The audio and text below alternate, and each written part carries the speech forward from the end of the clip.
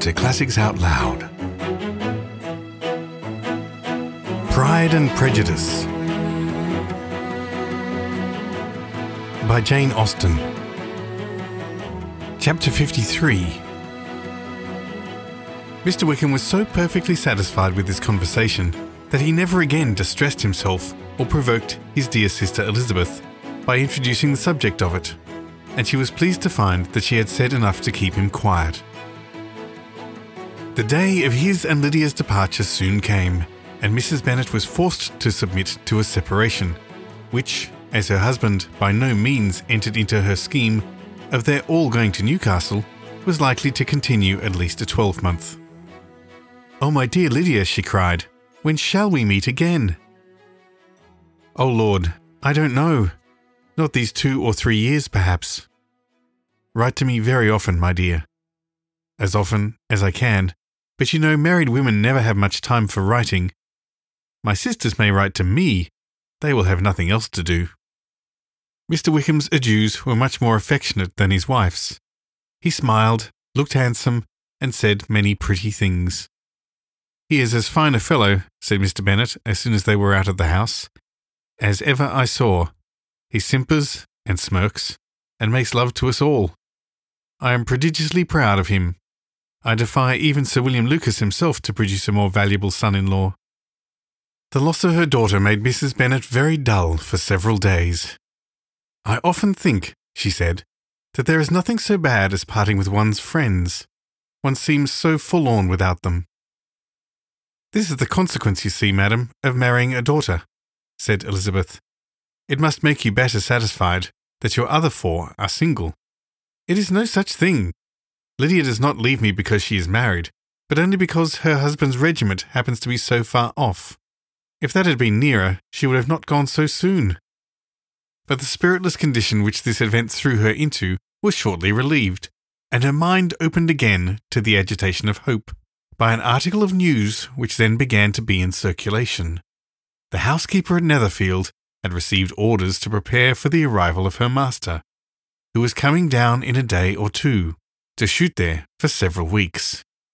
Mrs. Bennet was quite in the fidgets. She looked at Jane and smiled, and shook her head by turns. "Well, well, and so Mr. Bingley is coming down, sister," for Mrs. Phillips first brought her the news. "Well, so much the better. Not that I care about it, though.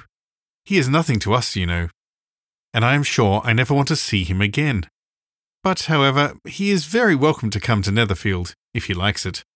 And who knows what may happen, but that is nothing to us. You know, sister, we agreed long ago never to mention a word about it. And so, it is quite certain he is coming?" "You may depend on it," replied the other, "for Mrs. Nichols was in Meryton last night. I saw her passing by, and went out myself on purpose to know the truth of it. And she told me that it was certainly true. He comes down on Thursday, at the latest, very likely on Wednesday. She was going to the butcher's, she told me, on purpose to order some meat on Wednesday, and she has got 3 couple of ducks just fit to be killed." Miss Bennet had not been able to hear of his coming without changing colour.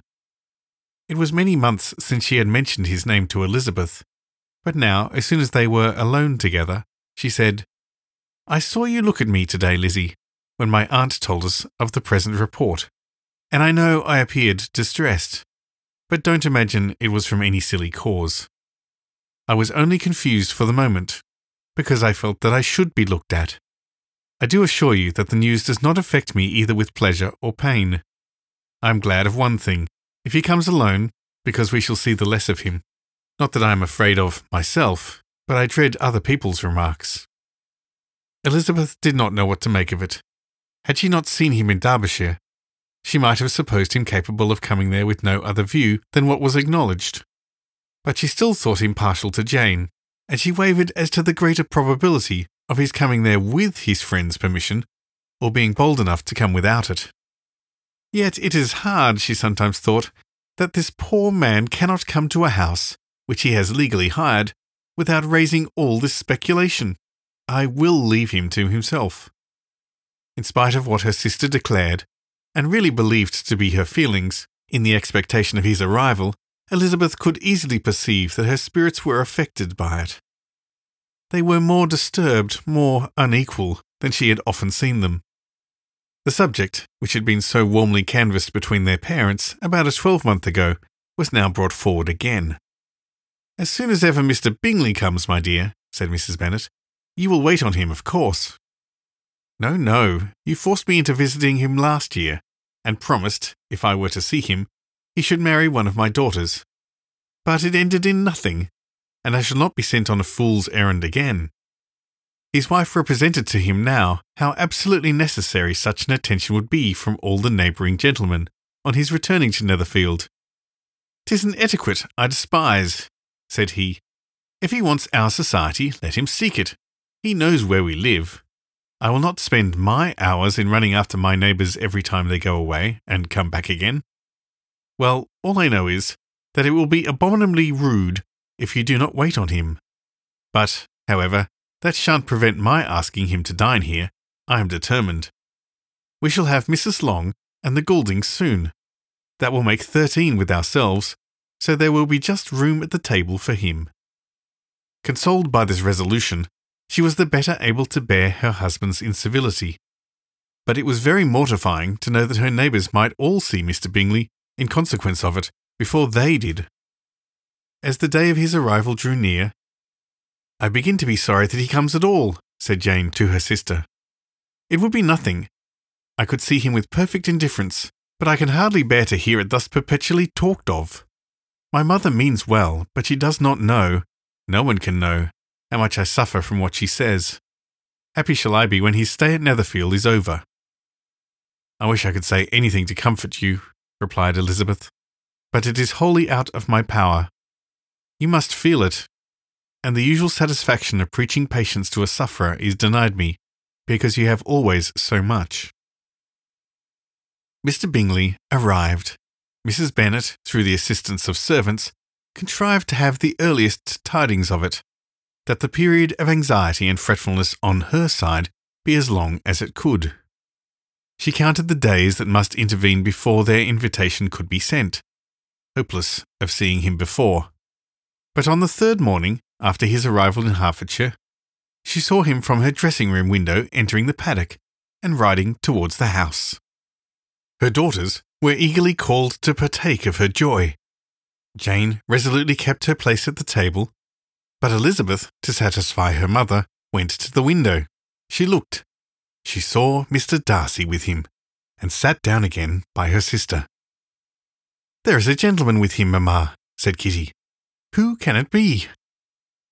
"Some acquaintance or other, my dear, I suppose. I am sure I do not know."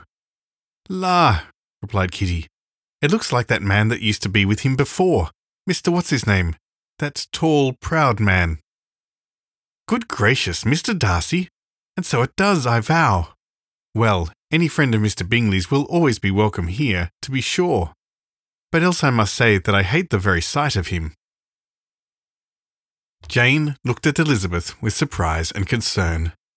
She knew but little of their meeting in Derbyshire, and therefore felt for the awkwardness which must attend her sister, in seeing him almost for the first time after receiving his explanatory letter. Both sisters were uncomfortable enough. Each felt for the other, and of course for themselves, and their mother talked on of her dislikes of Mr. Darcy, and her resolution to be civil to him only as Mr. Bingley's friend, without being heard by either of them. But Elizabeth had sources of uneasiness which could not yet be suspected by Jane, to whom she had never yet had courage to show Mrs. Gardiner's letter, or to relate her own change of sentiment towards him. To Jane, he could only be a man whose proposals she had refused, and whose merits she had undervalued. But to her own more extensive information, he was the person to whom the whole family were indebted for the first of benefits, and whom she regarded herself with an interest, if not quite so tender, at least as reasonable and just as what Jane felt for Bingley. Her astonishment at his coming to Netherfield, to Longbourn, and voluntarily seeking her again, was almost equal to what she had known on first witnessing his altered behaviour in Derbyshire. The colour which had been driven from her face returned for half a minute with an additional glow, and a smile of delight added lustre to her eyes, as she thought for that space of time that his affection and wishes must still be unshaken. But she could not be secure. "Let me first see how he behaves," said she. "It will then be early enough for expectation." She sat intently at work, striving to be composed, and without daring to lift up her eyes, till anxious curiosity carried them to the face of her sister as the servant was approaching the door. Jane looked a little paler than usual, but more sedate than Elizabeth had expected. On the gentleman's appearing, her colour increased, yet she received them with tolerable ease, and with a propriety of behaviour equally free from any symptom of resentment or any unnecessary complacence. Elizabeth said as little to either as civility would allow, and sat down again to her work with an eagerness which it did not often command. She had ventured only one glance at Darcy. He looked serious as usual, and she thought, more as he had been used to look in Hertfordshire, than as she had seen him in Pemberley. But perhaps he could not in her mother's presence be what he was before her uncle and aunt. It was a painful, but not an improbable, conjecture. Bingley she had likewise seen for an instant, and in that short period saw him looking both pleased and embarrassed. He was received by Mrs. Bennet with a degree of civility which made her two daughters ashamed, especially when contrasted with the cold and ceremonious politeness of her courtesy and address of his friend. Elizabeth particularly, who knew that her mother owed to the latter the preservation of her favourite daughter from irredeemable infamy, was hurt and distressed to a most painful degree by a distinction so ill applied. Darcy, after inquiring of how Mr. and Mrs. Gardiner did, a question which she could not answer without confusion, said scarcely anything. He was not seated by her, perhaps that was the reason of his silence, but it had not been so in Derbyshire. There he had talked to her friends when he could not to herself, but now several minutes elapsed without bringing the sound of his voice, and when occasionally, unable to resist the impulse of curiosity, she raised her eyes to his face, she as often found him looking at Jane as at herself, and frequently on no object but the ground. More thoughtfulness and less anxiety to please than when they last met were plainly expressed. She was disappointed, and angry with herself for being so.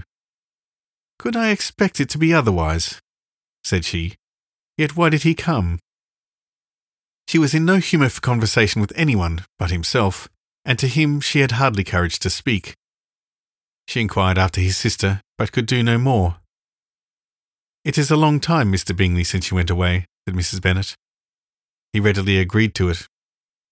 "I began to be afraid you would never come back again. People did say you meant to quit the place entirely at Michaelmas.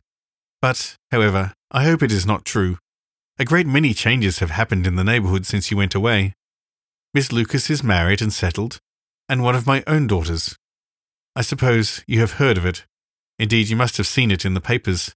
It was in the Times and the Courier, I know, though it was not put in as it ought to be. It was only said, lately George Wickham, Esquire, to Miss Lydia Bennet, without there being a syllable said of her father, or the place where she lived, or anything. It was my brother Gardiner's drawing up too, and I wonder how he came to make such an awkward business of it. Did you see it?" Bingley replied that he did, and made his congratulations. Elizabeth dared not lift up her eyes. How Mr. Darcy looked, therefore, she could not tell. "It is a delightful thing, to be sure, to have a daughter well married," continued her mother. "But at the same time, Mr. Bingley, it is very hard to have her taken away from me. They are gone down to Newcastle, a place quite northward it seems, and there they are to stay I do not know how long. His regiment is there, for I suppose you have heard his leaving the Shire, and of his being gone into the regulars. Thank heaven he has some friends, though perhaps not so many as he deserves." Elizabeth, who knew this to be levelled at Mr. Darcy, was in such misery of shame that she could hardly keep her seat. It drew from her, however, the exertion of speaking, which nothing else had so effectually done before, and she asked Bingley whether he meant to make any stay in the country at present. A few weeks, he believed. "When you have killed all your own birds, Mr. Bingley," said her mother, "I beg you will come here and shoot as many as you please on Mr. Bennet's manor. I am sure he will be vastly happy to oblige you, and will save all the best of conveys for you." Elizabeth's misery increased at such unnecessary, such officious attention. Were the same fair prospect to her eyes at present, as had flattered them a year ago, everything, she was persuaded, would be hastening to the same vexatious conclusion. At that instant she felt that years of happiness could not make Jane or herself amends for the moments of such painful confusion. "The first wish of my heart," she said to herself, "is never more to be in company with either of them. Their society can afford no pleasure that will atone for such wretchedness as this. Let me never see either one or the other again." Yet the misery, for which years of happiness were to offer no compensation, received soon afterwards material relief, from observing how much the beauty of her sister rekindled the admiration of her former lover. When first he came in, he had spoken to her but little, but every 5 minutes seemed to be giving her more of his attention. He found her as handsome as she had been last year, as good-natured and as unaffected, though not quite so chatty. Jane was anxious that no difference should be perceived in her at all, and was really persuaded that she talked as much as ever. But her mind was so busily engaged that she did not always know when she was silent.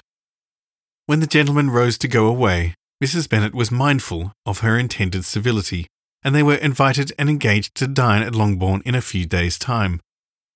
"You are quite a visit in my debt, Mr. Bingley," she added, "for when you went to town last winter, you promised to take a family dinner with us as soon as you returned.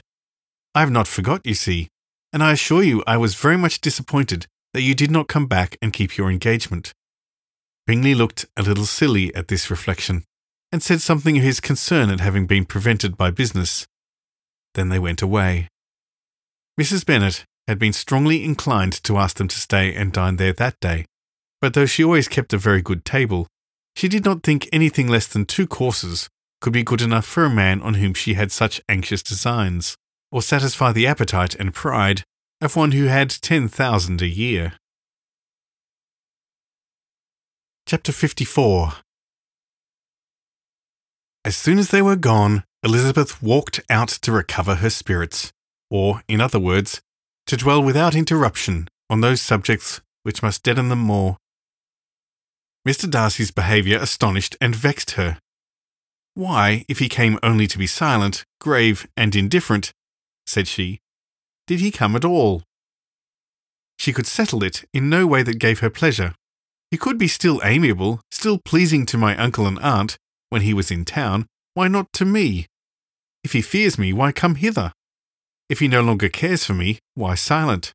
Teasing, teasing man! I will think no more about him. Her resolution was for a short time involuntarily kept by the approach of her sister, who joined her with a cheerful look, which showed her better satisfied with their visitors than Elizabeth. "Now," said she, "that this first meeting is over, I feel perfectly easy. I know my own strength, and I shall never be embarrassed again by his coming. I am glad he dines here on Tuesday. It will then be publicly seen that on both sides we meet only as common and indifferent acquaintance."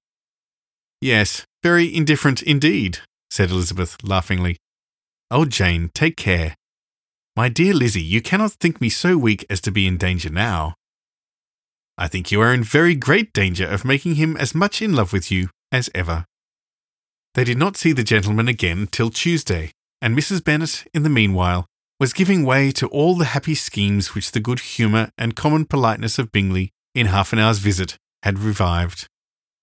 On Tuesday there was a large party assembled at Longbourn, and the 2 who were most anxiously expected, to the credit of their punctuality as sportsmen, were in very good time. When they repaired to the dining-room, Elizabeth eagerly watched to see whether Bingley would take the place which, in all their former parties, had belonged to him by her sister. Her prudent mother, occupied by the same ideas, forbore to invite him to sit by herself. On entering the room, he seemed to hesitate, but Jane happened to look round, and happened to smile. It was decided. He placed himself by her. Elizabeth, with a triumphant sensation, looked towards his friend. He bore it with noble indifference, and she would have imagined that Bingley had received his sanction to be happy. Had she not seen his eyes likewise turned towards Mr. Darcy, with an expression of half-laughing alarm.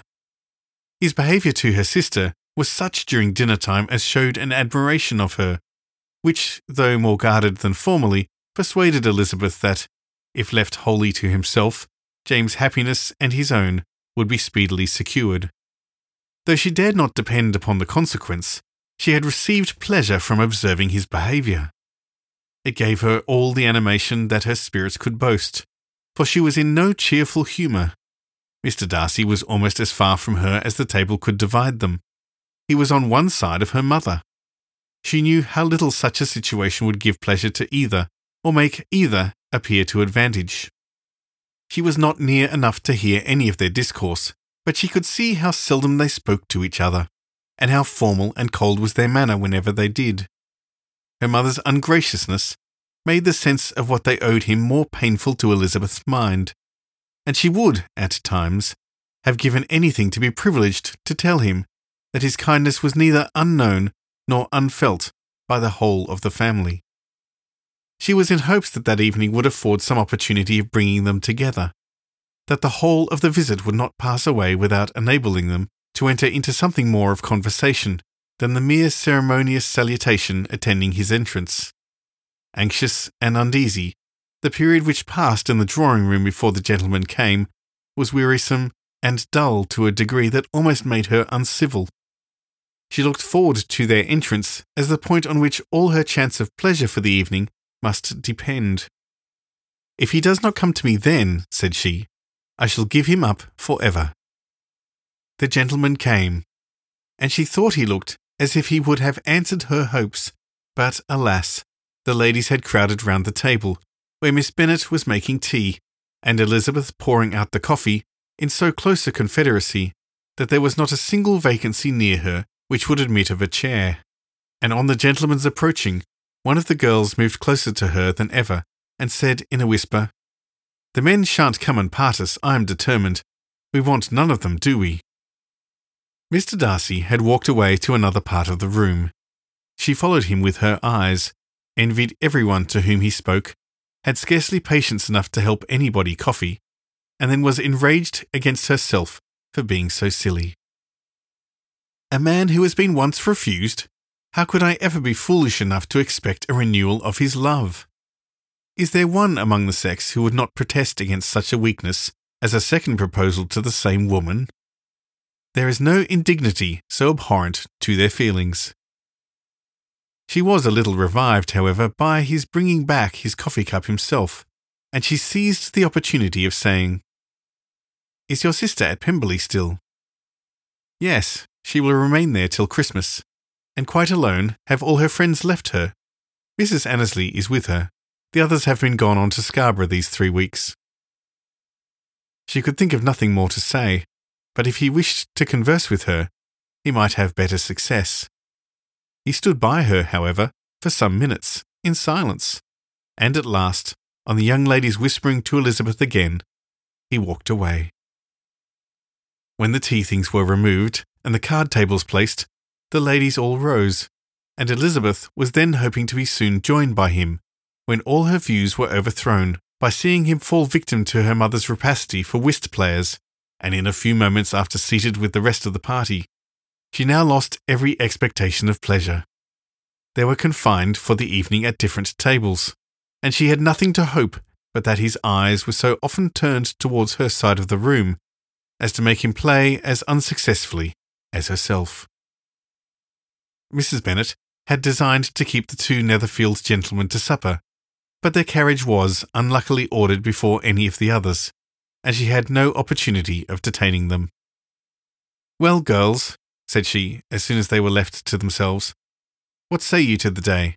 I think everything has passed off uncommonly well, I assure you. The dinner was as well dressed as any I ever saw. The venison was roasted to a turn, and everybody said they never saw so fat a haunch. The soup was 50 times better than what we had at the Lucases last week, and even Mr. Darcy acknowledged that the partridges were remarkably well done, and I suppose he has 2 or 3 French cooks at least. And my dear Jane, I never saw you look in greater beauty, and Mrs. Long said so too, for I asked her whether you did not. And what do you think she said besides? 'Ah, Mrs. Bennet, we shall have her at Netherfield at last.' She did indeed. I do think Mrs. Long is as good a creature as ever lived, and her nieces are very pretty behaved girls, and not at all handsome. I like them prodigiously. Mrs. Bennet, in short, was in very great spirits.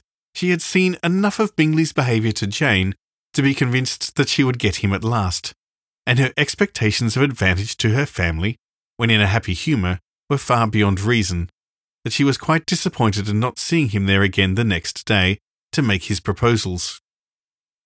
"It has been a very agreeable day," said Miss Bennet to Elizabeth. "The party seems so well selected, so suitable one with the other. I hope we may often meet again." Elizabeth smiled. "Lizzie, you must not do so. You must not suspect me. It mortifies me. I assure you that I have now learnt to enjoy his conversation as an agreeable and sensible young man, without having a wish beyond it. I am perfectly satisfied from what his manners now are, that he never had any design of engaging my affection. It is only that he is blessed with a greater sweetness of address, and a stronger desire of generally pleasing than any other man." "You are cruel," said her sister. "You will not let me smile, and you are provoking me at every moment. How hard is it in some cases to be believed, and how impossible in others! But why should you wish to persuade me that I feel more than I acknowledge? That is a question which I hardly know how to answer. We all love to instruct, though we can teach only what is worth knowing. Forgive me, and if you persist in indifference, do not make me your confidant."